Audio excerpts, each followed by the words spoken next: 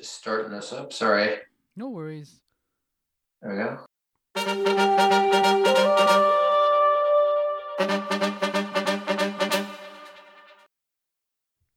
Yo, welcome to my summer lair. I'm Sammy, not your run-of-the-mill podcast host, Yunan.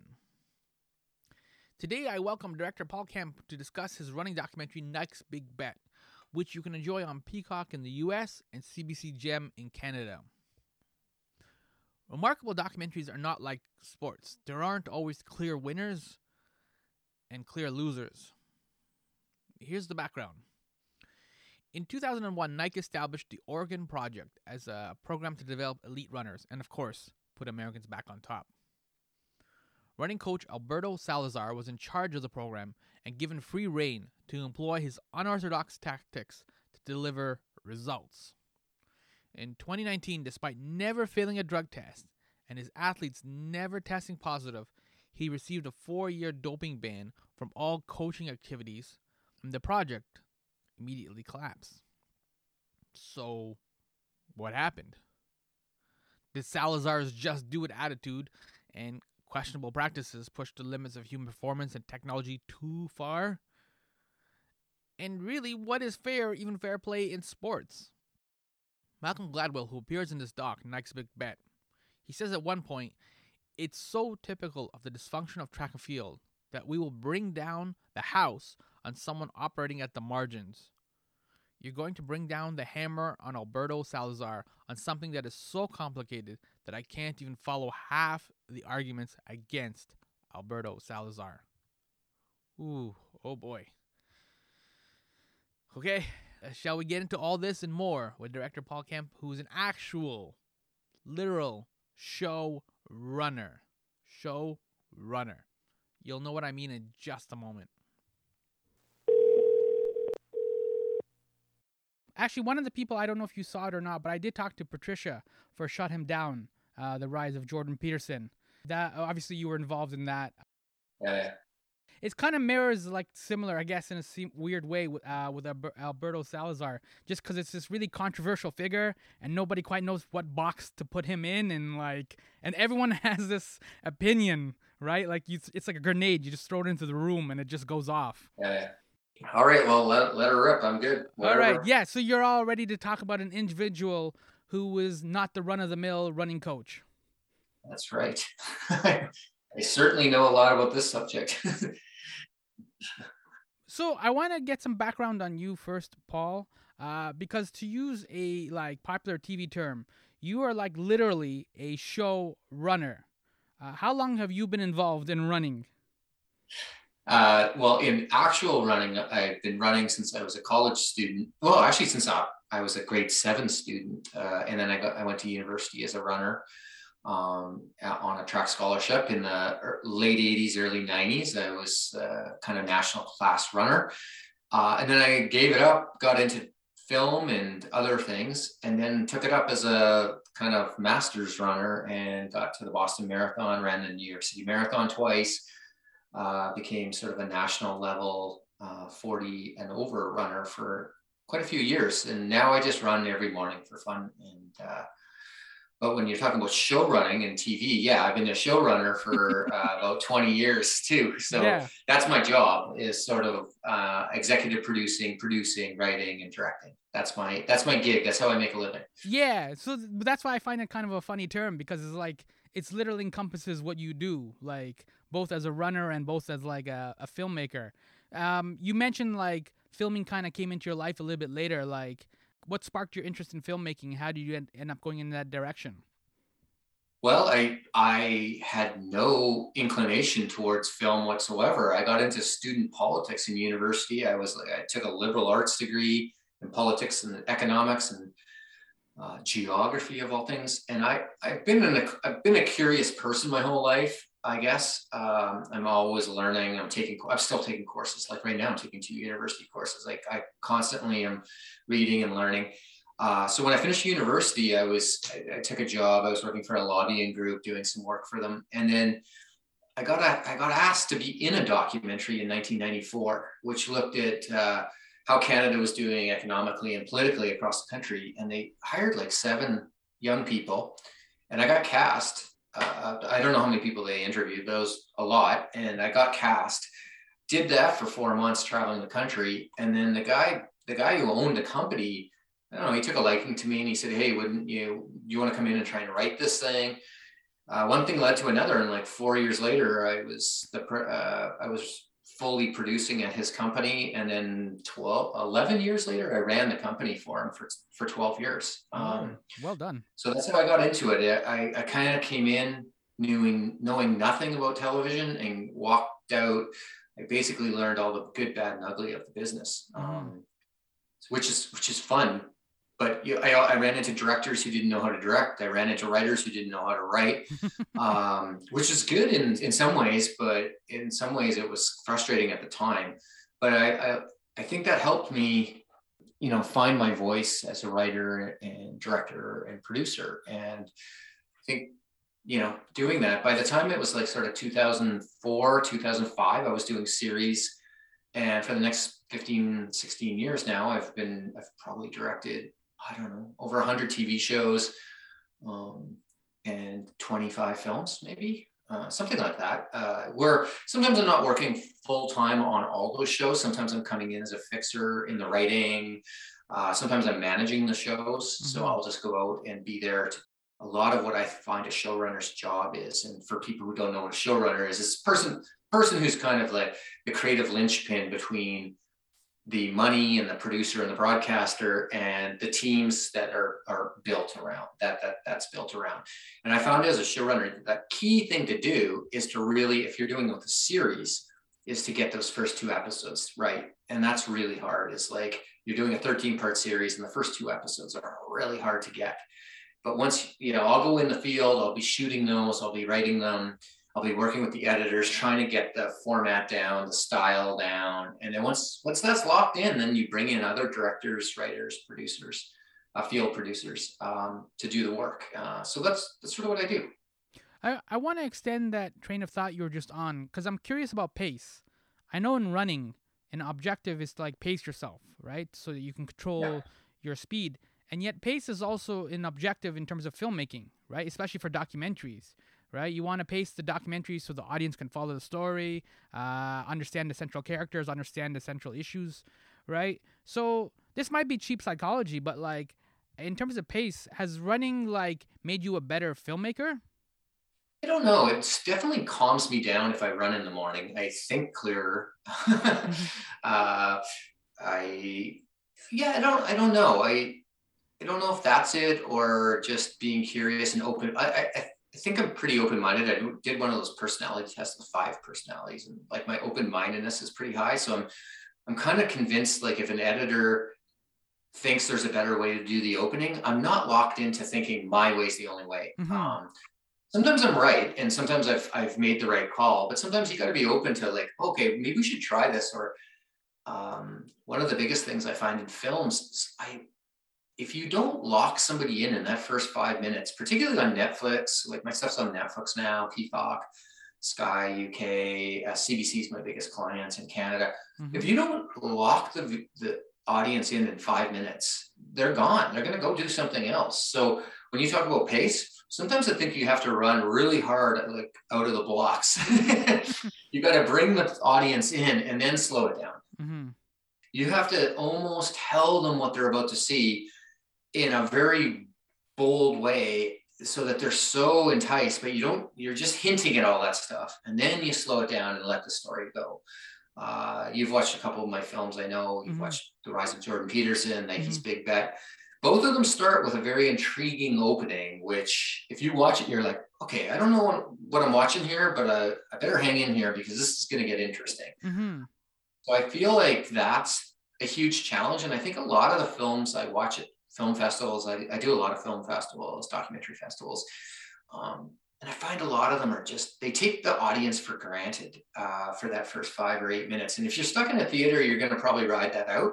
But if you're competing for that Netflix spot, or you're competing for a television slot on a series, you need to really engage the audience up front. Then let the pace go, and then find the pace of the show after that. So that's something I've learned. I don't know I'm sure there's other filmmakers out there who totally disagree with me. It's the way it But goes. yeah, and I think I'm right about this. I think, my experience in selling shows Mm-hmm.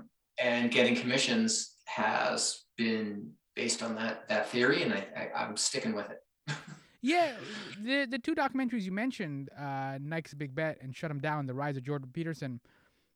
Some of the criticism I saw for both of them was you didn't take necessarily an interesting track, which is like you weren't openly critical from the get go of who these people were. You want to get to know the individuals. And Nike's Big Bet is obviously Alberto Salazar, the running coach. But it's interesting because that's another tack that a lot of people or a lot of filmmakers take is like we're doing an anti or takedown piece or like you know what I mean. This person, whoever the subject matter is for the documentary, is evil, and we've decided he's wrong or she's wrong. You know what I mean? And so they set the tone early on, and that also kind of limits the audience you can get as well. Yeah, I think there's a balance at the front too. Like, for instance, on Nike's Big Bet, I'm doing a story about the greatest running coach in history, arguably, or Alberto Salazar. But your average person doesn't know who Alberto Salazar is. I do, because anyone who's in running or reads, Runner's World and all, they'll probably have come across his name and go, "Oh, okay." But my goal in that show was to place that guy in the first 8 to 10 minutes of the show as this character that's bigger than life. I had to do that before I could really delve into the controversy over him. He gets busted for drugs in 2019, or allegedly gets busted for drugs. There's never been, that's what the film's about, was did he do it, So laying that film out was really interesting, and I had to make a lot of different choices up front. And I also had to place his place in the company Nike. Like, he was basically their second branded athlete behind Steve Prefontaine, who some of your audience might remember as one of the greatest runners. They did a movie with Tom Cruise called Prefontaine, and Without Limits with Jared Leto, I think, was in that film. Those two films sort of brought to lore about this 24-year-old guy who dies in 1974, but he was Nike's first superstar. Right after that, Alberto Salazar was the next guy. So I had to tell those stories very quickly off the top, so people understood how big Nike is. Like, we know it sells 65% of all running shoes in the world today. Like, it's a massive corporation, but it started as a little company. And this character was Salazar was one of the key guys. He wins the New York City Marathon 3 times, and that launches him into the stratosphere. So I needed the audience to understand that before they could get there. So that was key. Jordan Peterson is a different character. I mean, he's a very controversial professor.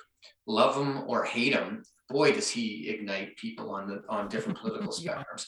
So we came in like, how do we make this guy more intriguing? Well, we had to put him into the place of being probably one of the most impactful professors in the world. He's got 4 million followers on YouTube.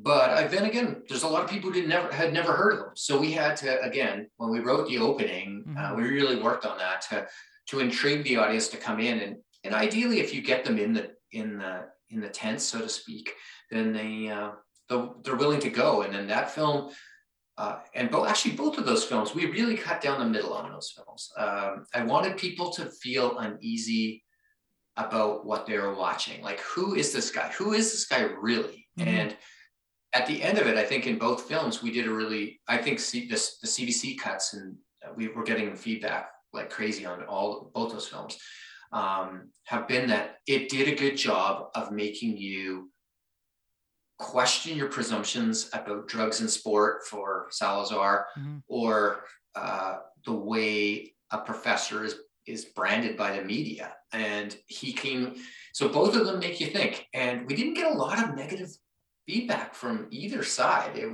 Sometimes it was like my biggest criticism on the Nike's Big Bet was, oh, you didn't interview enough women. The story was about a bunch of guys in the 80s and 90s, right? Like, but so I got, couldn't there have been a woman who spoke to that? Yeah, I guess so, but they weren't heavily involved, and I did interview 2 of his athletes. So female athletes. So those are the kind of criticisms you sometimes get, but it's drawing that line. And getting back to your question, yeah, like I don't want the audience to know where it's going. I Mm-hmm. want them to think it's going one way, and sometimes surprising them and making them think, so that when they turn it off, they go, oh. And that's not films like that. I think, I don't know, they do okay. I know some of them rank well.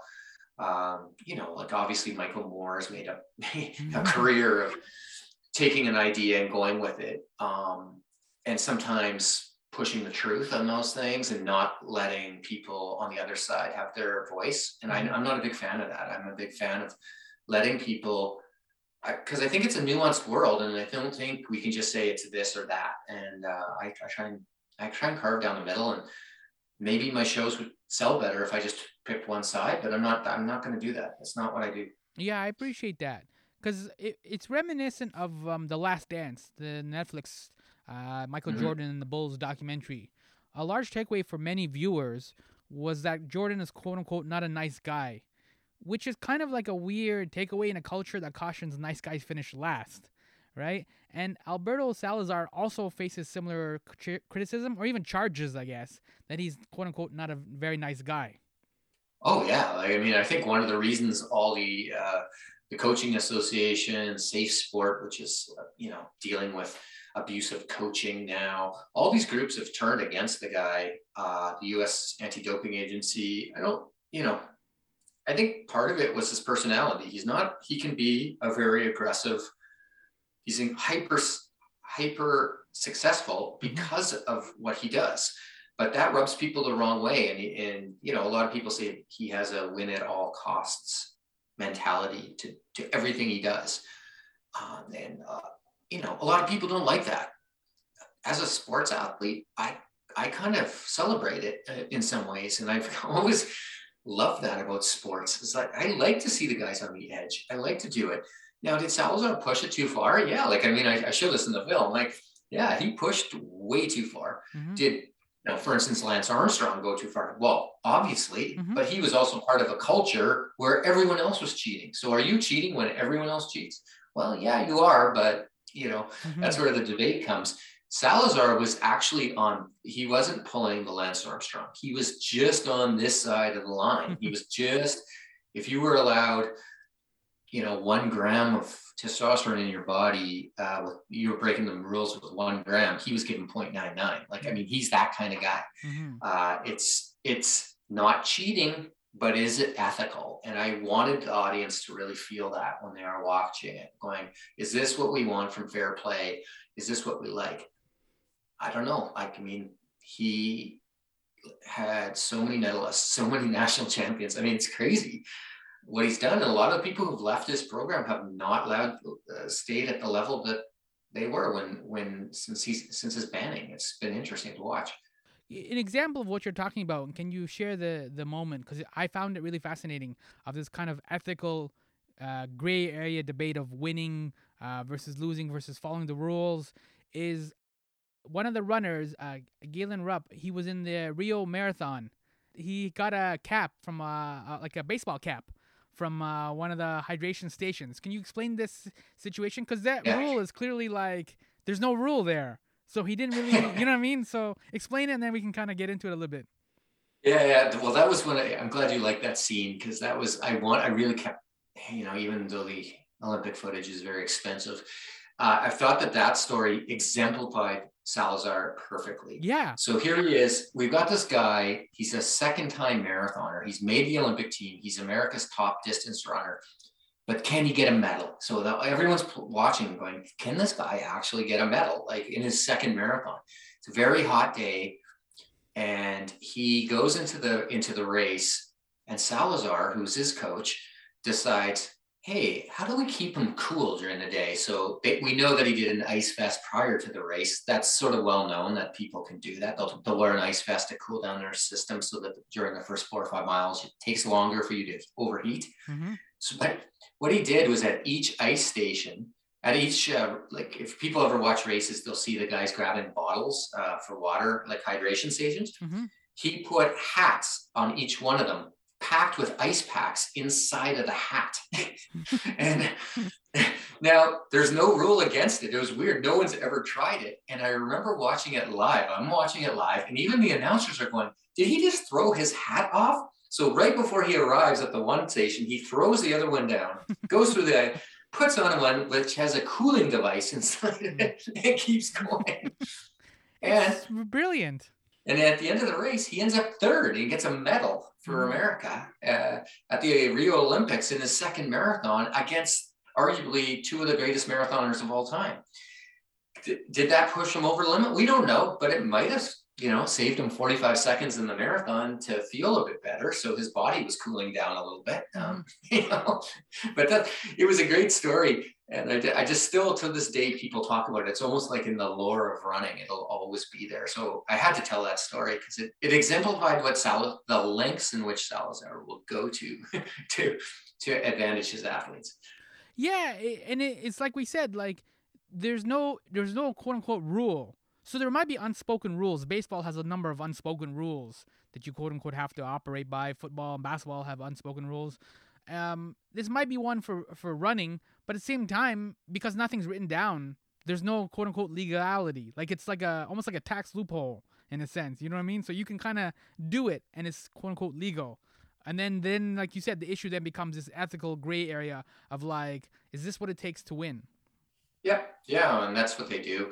I mean, there is, like I agree with you. The unwritten rules of sport are fascinating. It's like in hockey, you don't hit Gretzky, right? Like, I mean, there was a rule. You just didn't hit Gretzky. You hit Gretzky, you take a punch to the face, right? So this is kind of different.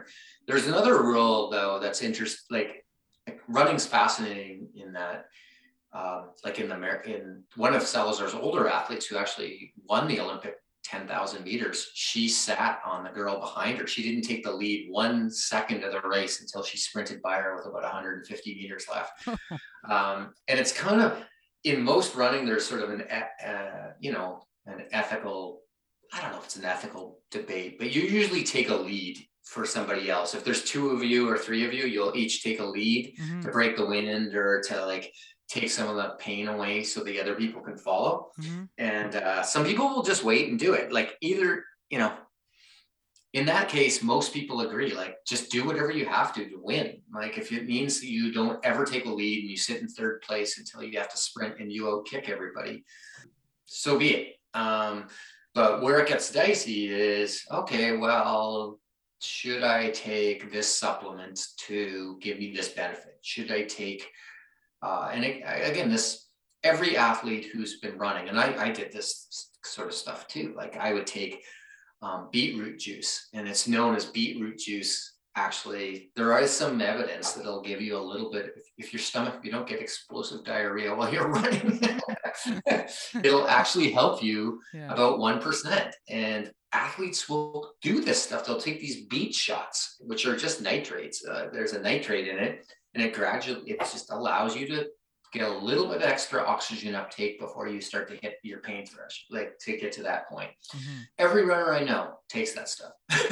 So, I mean, it's legal. It's just a food product, but it's, taking a condensed, and if you don't practice it in practice, your stomach will explode during the race. So these are the kind of fun stuff about running, but every sport has that stuff. I mean, people were taking Sudafed before hockey games, I know, for years. It's all legal. It's over the counter, but like, I don't know, people were all jittery and guys were getting heart palpitations because they were taking this stuff. But I mean, that's the nature of sport. People will try and find the limit. I mean, we knew that in golf when people were using balls that were taily round, they had more dimples on the balls, and then finally the sport figures it out and goes, okay, we have to regulate that. We have to regulate the number of balls, how much pressure you can put on it, the club speed, or the bend on the club, the size of the club head, all those sort of things. Those things came in so that you're creating a fair playing field, and I think that's what's important in sport, is a fair playing field. But inside of that playing field, I don't know, like that's where it gets dicey. It's like, where is it okay to just play on the edges of that? Yeah, I mean, because one of the themes that runs through the entire documentary isn't just like you said, like fair play and like the ethics of sports. it's also kind of unpacking this culture of winning. Obviously, because you were talking about Nike on one hand, and Nike only wants to promote winners, right? They don't like to sign the bottom feeders, the guy who comes last in the race, right? That's generally not how the Nike kind of thing goes. But at the same time, winning is like a magic trick, because if you do it a number of times, whether you're Michael Jordan or Tom Brady or any like sort of long distance runner, if you do it a number of times, it's a magic trick, and people want to know how you pulled it off, right? And the idea of wanting to know how you pulled it off is so that you can distill it down to a formula. What are the 5 steps? Well, do I have to drink beet juice or whatever it is? What are the 5 things I have to do to get to this level or to do these things? You know what I mean? It's almost like, in a weird sort of way, we want like people like Alberto Salazar to kind of like do the research, find everything, distill it down, and so then we can then just incorporate it without necessarily doing the work. Is that accurate, I guess? Yeah, I think so. I think Nike. Let's be honest. Like Nike waits until they identify those athletes are already the best when they're approaching them. Like they're not a developmental program. Mm-hmm. I mean, they have over the years supported some developmental programs, and they support the high school guys, but they wait till after university when it comes to running. They see who's the best, and they poach those people, and they offer them sometimes not even the greatest contracts in running. At least they'll give them a contract, but people want to wear Nike because they get to go to the campus. They get to use the track. They get support getting into the track meets, the biggest track meets. Nike is the biggest supporter of track and field in the world. It's not even close. So they do all that stuff. So you want Nike on your feed. They have the best gear. They've got these new shoes, the Vaporfly running shoes that everyone's breaking world records. Like we haven't seen national world records like this. We've never had such a bout of them in the last 2.5 years since this shoe came out. Nike's ahead of the game. All the other shoe companies are chasing them. So people want to be there, even if it's a little bit less money. Although now that Nike has shown its cards on this stuff, other companies are racing in there and trying to also poach those athletes. Like Andre in Canada here, Andre De Grasse is just a national superstar now. Mm-hmm. I mean, he's incredible. And Puma paid him after 2016. I think they paid him $12 million for a young kid. And I heard the number that it's a massive number that they're going to try and top him up on. And they're really putting money behind the sport of track and field now, which in my view is great. I think Nike was the first there, but I hope the others, I hope Adidas and Saucony and Hoka and all these other companies come in big time. Puma's been just throwing tons of money. Reebok's getting back in the game. Mm-hmm. So I think this is good. So Nike, even though they have done a win at all costs, they're also paying.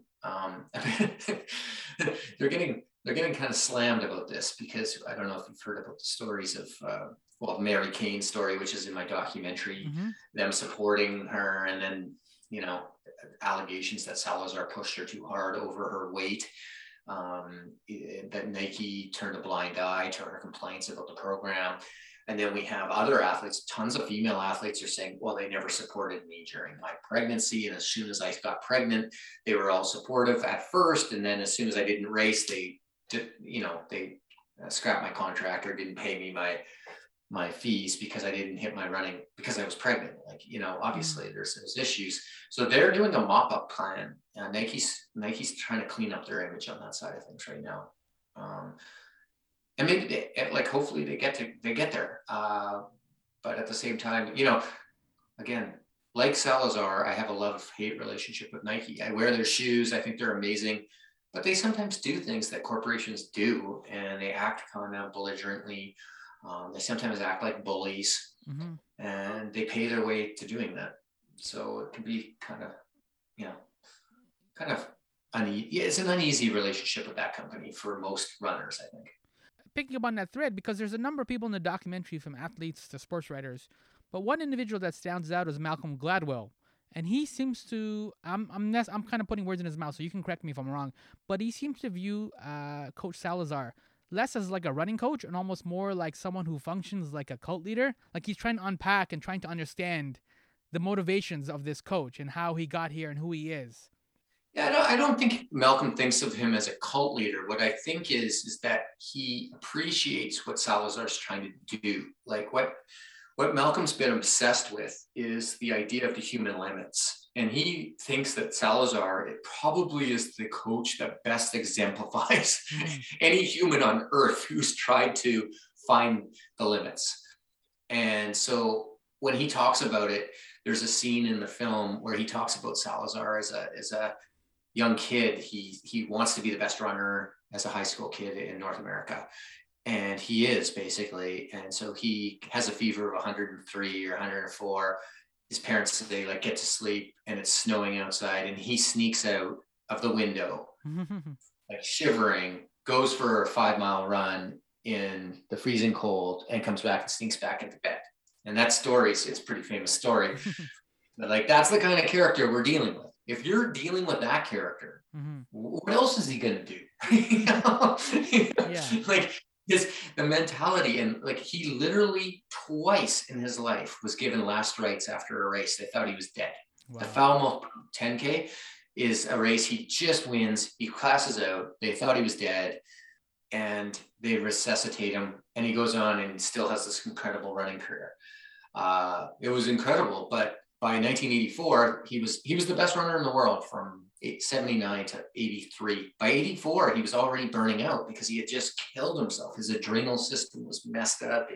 His body was breaking down. You know, you can only do that stuff for so long, but at the same time, he became the best runner in the world. He broke the world record in the marathon. He won Boston. He won New York 3 times. Like, I mean, these are things. He had the American record in the 5K and the 10K. I think I got to check that actually. But he was like an unbelievable competitor. And then he goes into sport, gets hired by Nike, who thinks the same way he does, and creates what's called the Nike Oregon Project, and they become the most winning track club in American history. I mean, it's an incredible story, actually. Yeah, both this. And his goal too, I like that you underscored it in the documentary. His real focus was to get "quote unquote" American running back on track. This was that period after where I think a lot of people know or have seen like on the news and stuff, a lot of Kenyans and other African runners were winning like Boston Marathon and kind of famous marathons like that. And so Americans were kind of like getting embarrassed in their home country more or less. So he wanted to get them back on track. And so again, there's also this kind of like representative pressure, I guess, right? Like there's a lot of pressure coming in from different things. Obviously in sport, you want to win because there's a winner and there's a loser. But there's also like, you know, when you're representing your country and stuff in the Olympics, again, that's an extra level. It's not just now a race. It's that representation as well. So to do all that, you really needed somebody with a strong personality and a strong corporation like Nike. So it's kind of like it was a solid marriage in a way. Oh, for sure. And like, you got to remember, like 1988 to 2000, Nike was like, American running was like, distance running was terrible. Like it really was. They had some okay milers and shorter distance guys, but the marathon, I believe it was in 2000. The best guy in America, they only qualified one runner to the marathon at the Olympics, and the standards were not that hard. Well, I mean, hard for your average Joe, but for international athletes, like to give you an idea, now like the US today would probably have 25 athletes who have the standard, or 20 to 25 athletes. They could only qualify one in 2000. And Salazar's looking at this going like, what the heck? Like I was the number one guy in the world for 3 years. These Kenyans and Ethiopians and Eritreans and Ugandans are just destroying us. Like, what can we do? And, you know, to his credit, he's created a culture that a lot of running groups have followed. And now the Americans, like, I wouldn't say they're the best in the world, but they're up there. They're getting guys. They've got like Galen Rupp's been on the podium a couple of times in the Olympics. They've got a couple of other marathoners down there. They're pretty good. And they've created this culture in America, which has been positive, I think. Now, not all those teams follow Salazar's modus operandi, as they say. And they do it through different ways, and some people would say better ways. But at the end of the day, I think he's been great for the sport in igniting that fire in American running, and I think that's really cool. And not just American; it's happening in Canada too. I'm in Toronto, Mm-hmm. And the running groups up here have really, like all over Canada, have gotten better. We're qualifying really good runners. We had a guy who came second at the Olympics in the 10K, and he's in one of the running groups that Salazar is responsible for. He's in the Bowerman Track Club. His name's Mohamed. He's from St. Catharines, small town boy here. His family moved here when he was 1 year old from Somalia. And now he's number 2 in the world in the 10K, and he's amazing because of this. So, it's good stuff's happened. Is that good stuff part of the reason why, like, there's a lot of interest internationally for this? Like we said, the initial idea was to kind of get American running back on track, and a lot of the documentary focuses on that. But you got some like international financing. You're getting like international markets like loving this documentary, and like I think Sky in the UK broadcasting it. This might be an obvious question, but like because this documentary is very much American centric, what's fueling all the international interest in the documentary? Well, I think you have to realize that Salazar, because he won New York, it was broadcast all over the world in 80 to 83. It was like those people, older people kind of remember him. His influence as a coach is internationally known. So I went out in like he got banned in October 1st, 2019. And I started pitching it in November.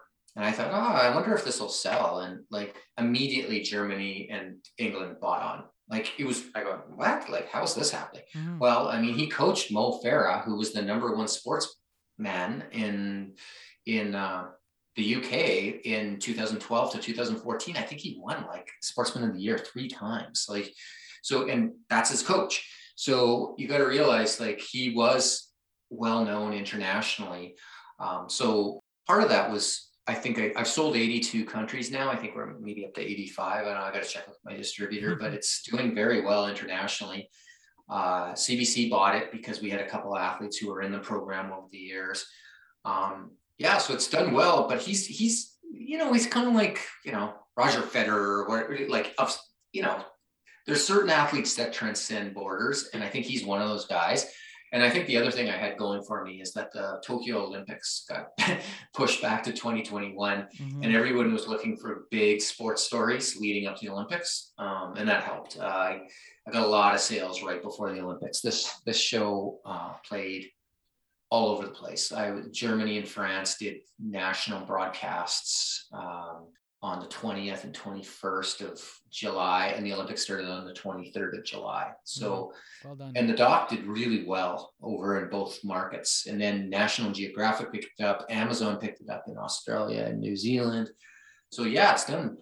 And Peacock picked it up in the United States, which is the NBC station, because again, they had the rights to the Olympics. So I think they wanted to make sure that athletes, sports fans were also finding it. So we got a huge number of comments on the film right before the Olympics.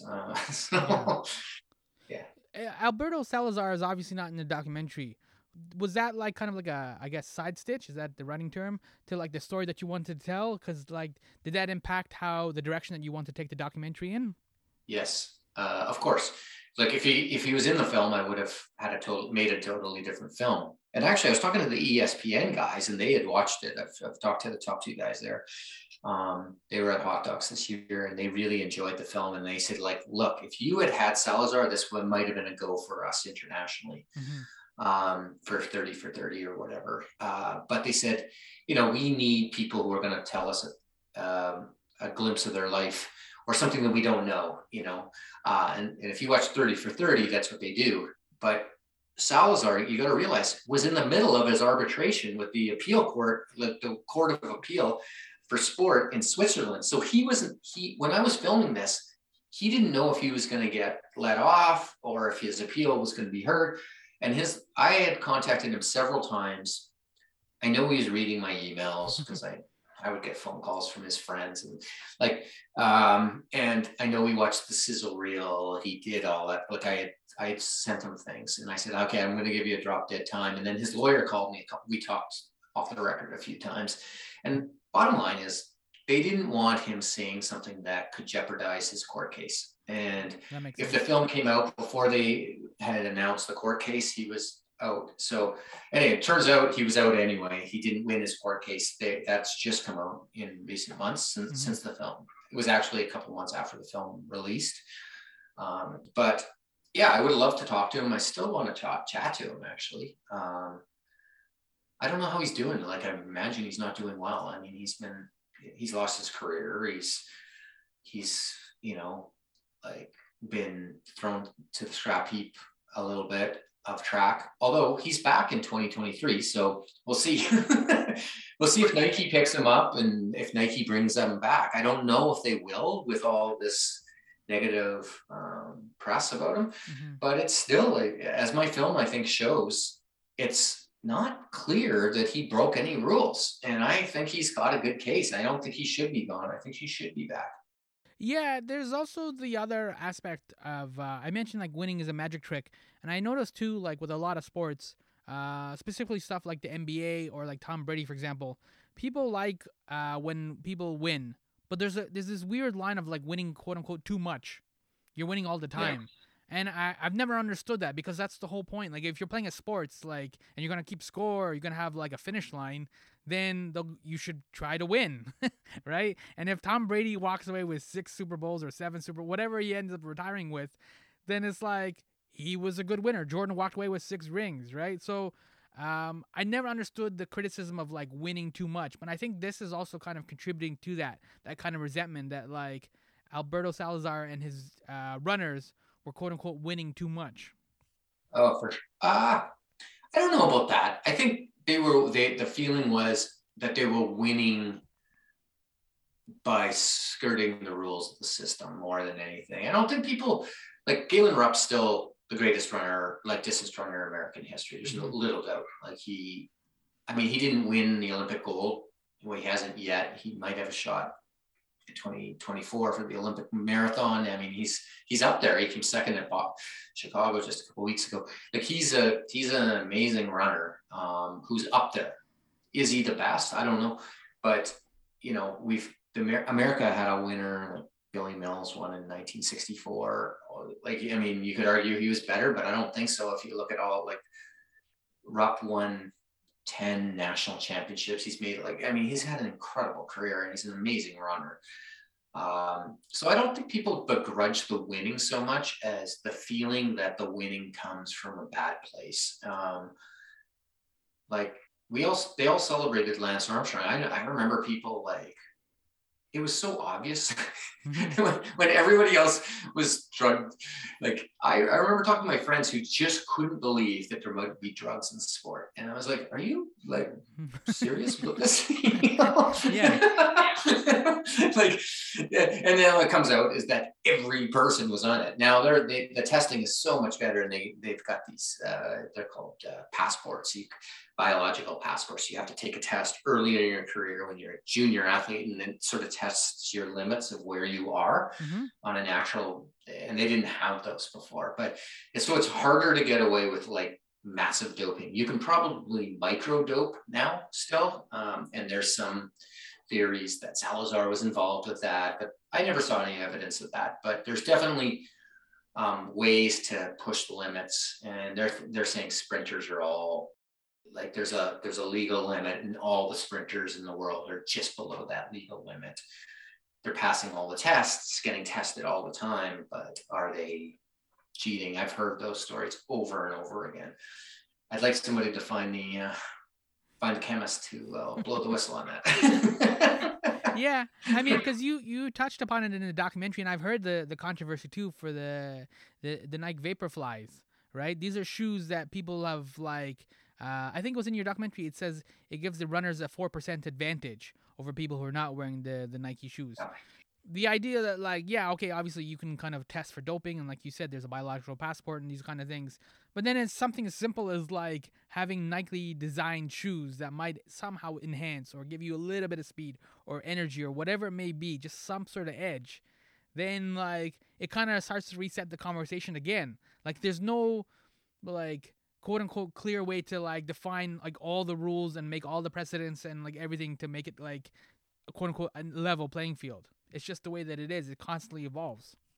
Well, the shoe thing is, I make this point very clear in the film. Like, the shoes, Nike came up with this in 2016, came up with this new shoe that totally changed the game. Like they put these huge heels. People are probably seeing them if they're walking outside. People are wearing these huge Nike shoes with the big, thick foam. They're like 40 millimeters thick, which is huge. By runners used to wear shoes that were as small and thin as possible. But then Nike said, well, I don't know if that's right. And their scientists proved that they could make people run slightly faster and more efficiently with these shoes. And everyone now agrees that they were completely right about their science. The problem was that Nike didn't let everyone know in 2016 about the shoes. So the prototypes were being worn by all of Nike's athletes. So there is an argument that in 2016, Nike basically, if you were wearing a Nike shoe, you were advantaged and probably had a better shot at winning the Olympic gold medal in anything where those shoes were being worn. Now everyone agrees with that, but did they break the rules? Did they break the rules or not? Well, they say they followed all of World Athletics rules, and I don't know. There's a debate there, but definitely certain athletes were at a disadvantage, and that kept going until 2020, till the other shoe companies started developing new shoes to match them. So again, the times have dropped. It's well known now that the world record is 2:01:38, I think, for the marathon.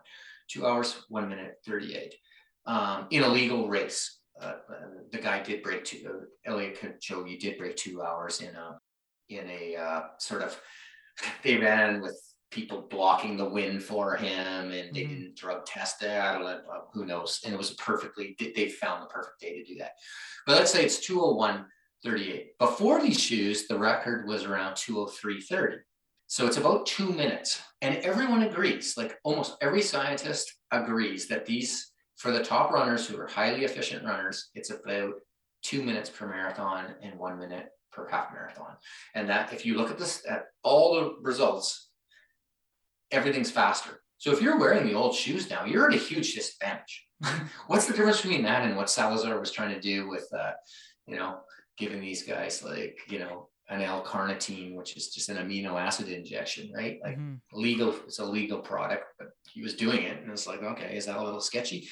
I don't know. Like, which is more egregious? I mean, getting 2 to 3% or, pushing the limit by 0.0001 of a percent. I don't know. It's interesting debate. And that's why I thought the film was such a fun film to do. Is like I was struggling with those things, and I wanted the audience to struggle with it and go, oh yeah, Yeah. And so where can you mentioned already the audience can struggle with it on Peacock, CBC Gem. Those are the two in North America, right? Those are the two locations? Yeah. Sky UK, it's streaming in Sky UK. It's on ZDF Germany, Arte France, Amazon in the UK and Australia. And National Geographic has it streaming, I think, in Belgium and Holland.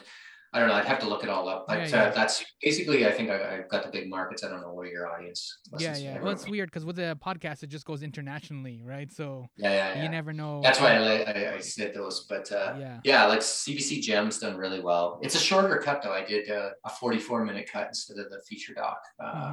Peacock has the longer version. Peacock's got the longer version. Yeah, that's right. So we've reached the finish line. Your next project, I only had a couple of running puns. I did pretty good, I thought. But we reached the finish line. So your next project is called Going Native. Can you explain a little bit about that? Oh, that's a series I've been doing. I was the showrunner for season 1 of Going Native, and we're in season 2. It's a big issue in Canada is the Indigenous people, we call them First Nations people here. How they've been treated in Canadian history. There's a lot of negativity in that space about like what's called residential schools, all these sort of big issues, and they're really important issues to Canada. And what I was approached by APTN to do was come up with a series that would take a brighter look at the Indigenous experience. So we've been working with a very lighthearted, he's a humorist, guy named Drew Hayden Taylor. He's a really funny guy. We go around North America, actually, and we tell the ways that the weird and wacky and sometimes deep and profound ways that Indigenous people are changing the world in good ways. Mm-hmm. And so we tell these stories. It's a very positive show. It's really funny.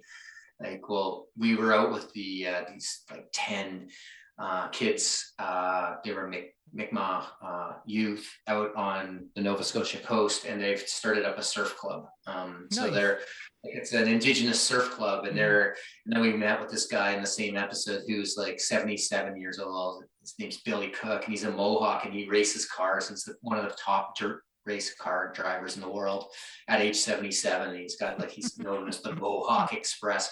So that gives you an example of like the kind of shows we do. We do really fun ways of doing it. And it's 13 episodes broadcasting here. And so in fact, later today, I'll be writing episode 5 of the second season. So I'm working on that one right now. And then I'm working on one on coaching and athletes in safe sport, like it's back in track and field. I'm dealing with a big issue about a coach in North America. In Canada, he's the winningest coach in university history, who was kicked out of his coaching for allegedly having an inappropriate affair with an athlete. And so we're looking at that. I'm looking at that right now. So, and then I'm pitching some other stuff out there too. Yeah, like it's constant. I never stop. You always have to keep pitching a new idea. Yeah. And it's Paul's big bet too, right? Yeah, I'm working on something on the Bitcoin area too. I've got a big idea that I'm working on. It looks like it's gonna maybe go. I gotta sell it though. So all right. I've got hopefully that pays off. Get it? Well, we'll see. Yeah. If they pay me in Bitcoin, I'll be okay. So yeah, the documentary is called Nike's Big Bet. As he said, and as I said, it's on CBC Gem if you're in Canada, Peacock, the longer version if you're in America, and he mentioned some of the other markets. Where can people find you online to talk about running, Bitcoin, going native, all the other kind of stuff you're into? Well, I'm just at Paul. You can go to my website and find me. I'm on Twitter at PaulKemp800. That's my race I used to race. So I used to run the 800 meters. That's sort of my handle. And then they can find me at my website, paulkempproductions.com.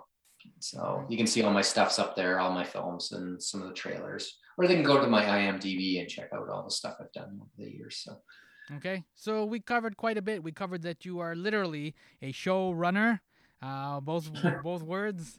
The film is called Nike's Big Bet, and that you like to kind of get into it and kind of explore these kind of controversial figures, and to kind of get a better handle of them, that you're propelled by curiosity more than by verdict, if that's a good way to put it. That's right. Yeah, and if you don't change your mind, then what are you doing this for? Like if you can't change your mind, you might be right when you go in with a hunch, but you might be wrong. So you better keep that in the back of your mind, because that film might take you in a totally different direction. That's actually the most exciting thing about making films sometimes. So that's it. Oh, great. So we can end it there. That's a positive note. Thanks for hanging out, and thanks for the documentary. I do like, you mentioned the 30 for 30. And I do like the fact that like we have this kind of explosion of like sports journalism.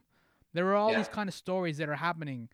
You mentioned Lance Armstrong. I didn't know anything about Lance Armstrong. Obviously, I knew who he was and Live Strong. Yeah. I knew the kind of like headlines, but I watched I think it was a 2-parter for the 30 for 30. And I didn't realize at the time, like you said, like everybody was cheating.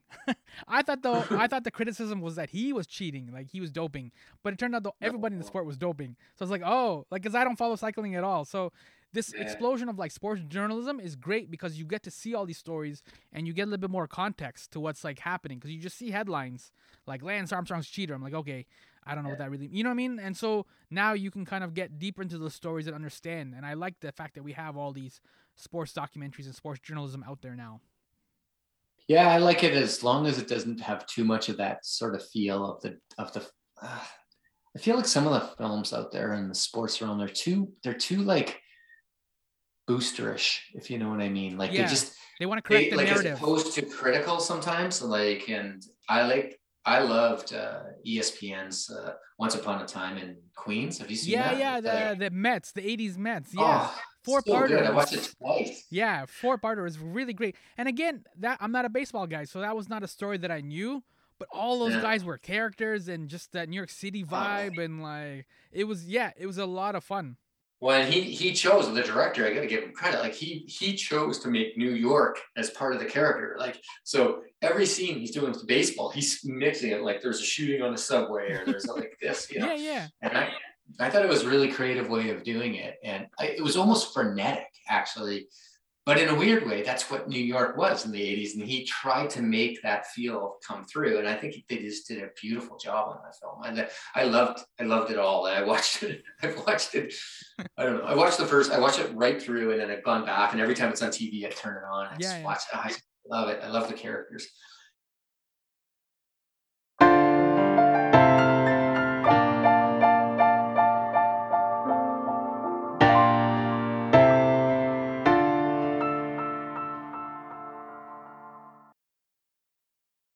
Yo, that was director Paul Kemp talking about his documentary Nike's Big Bet.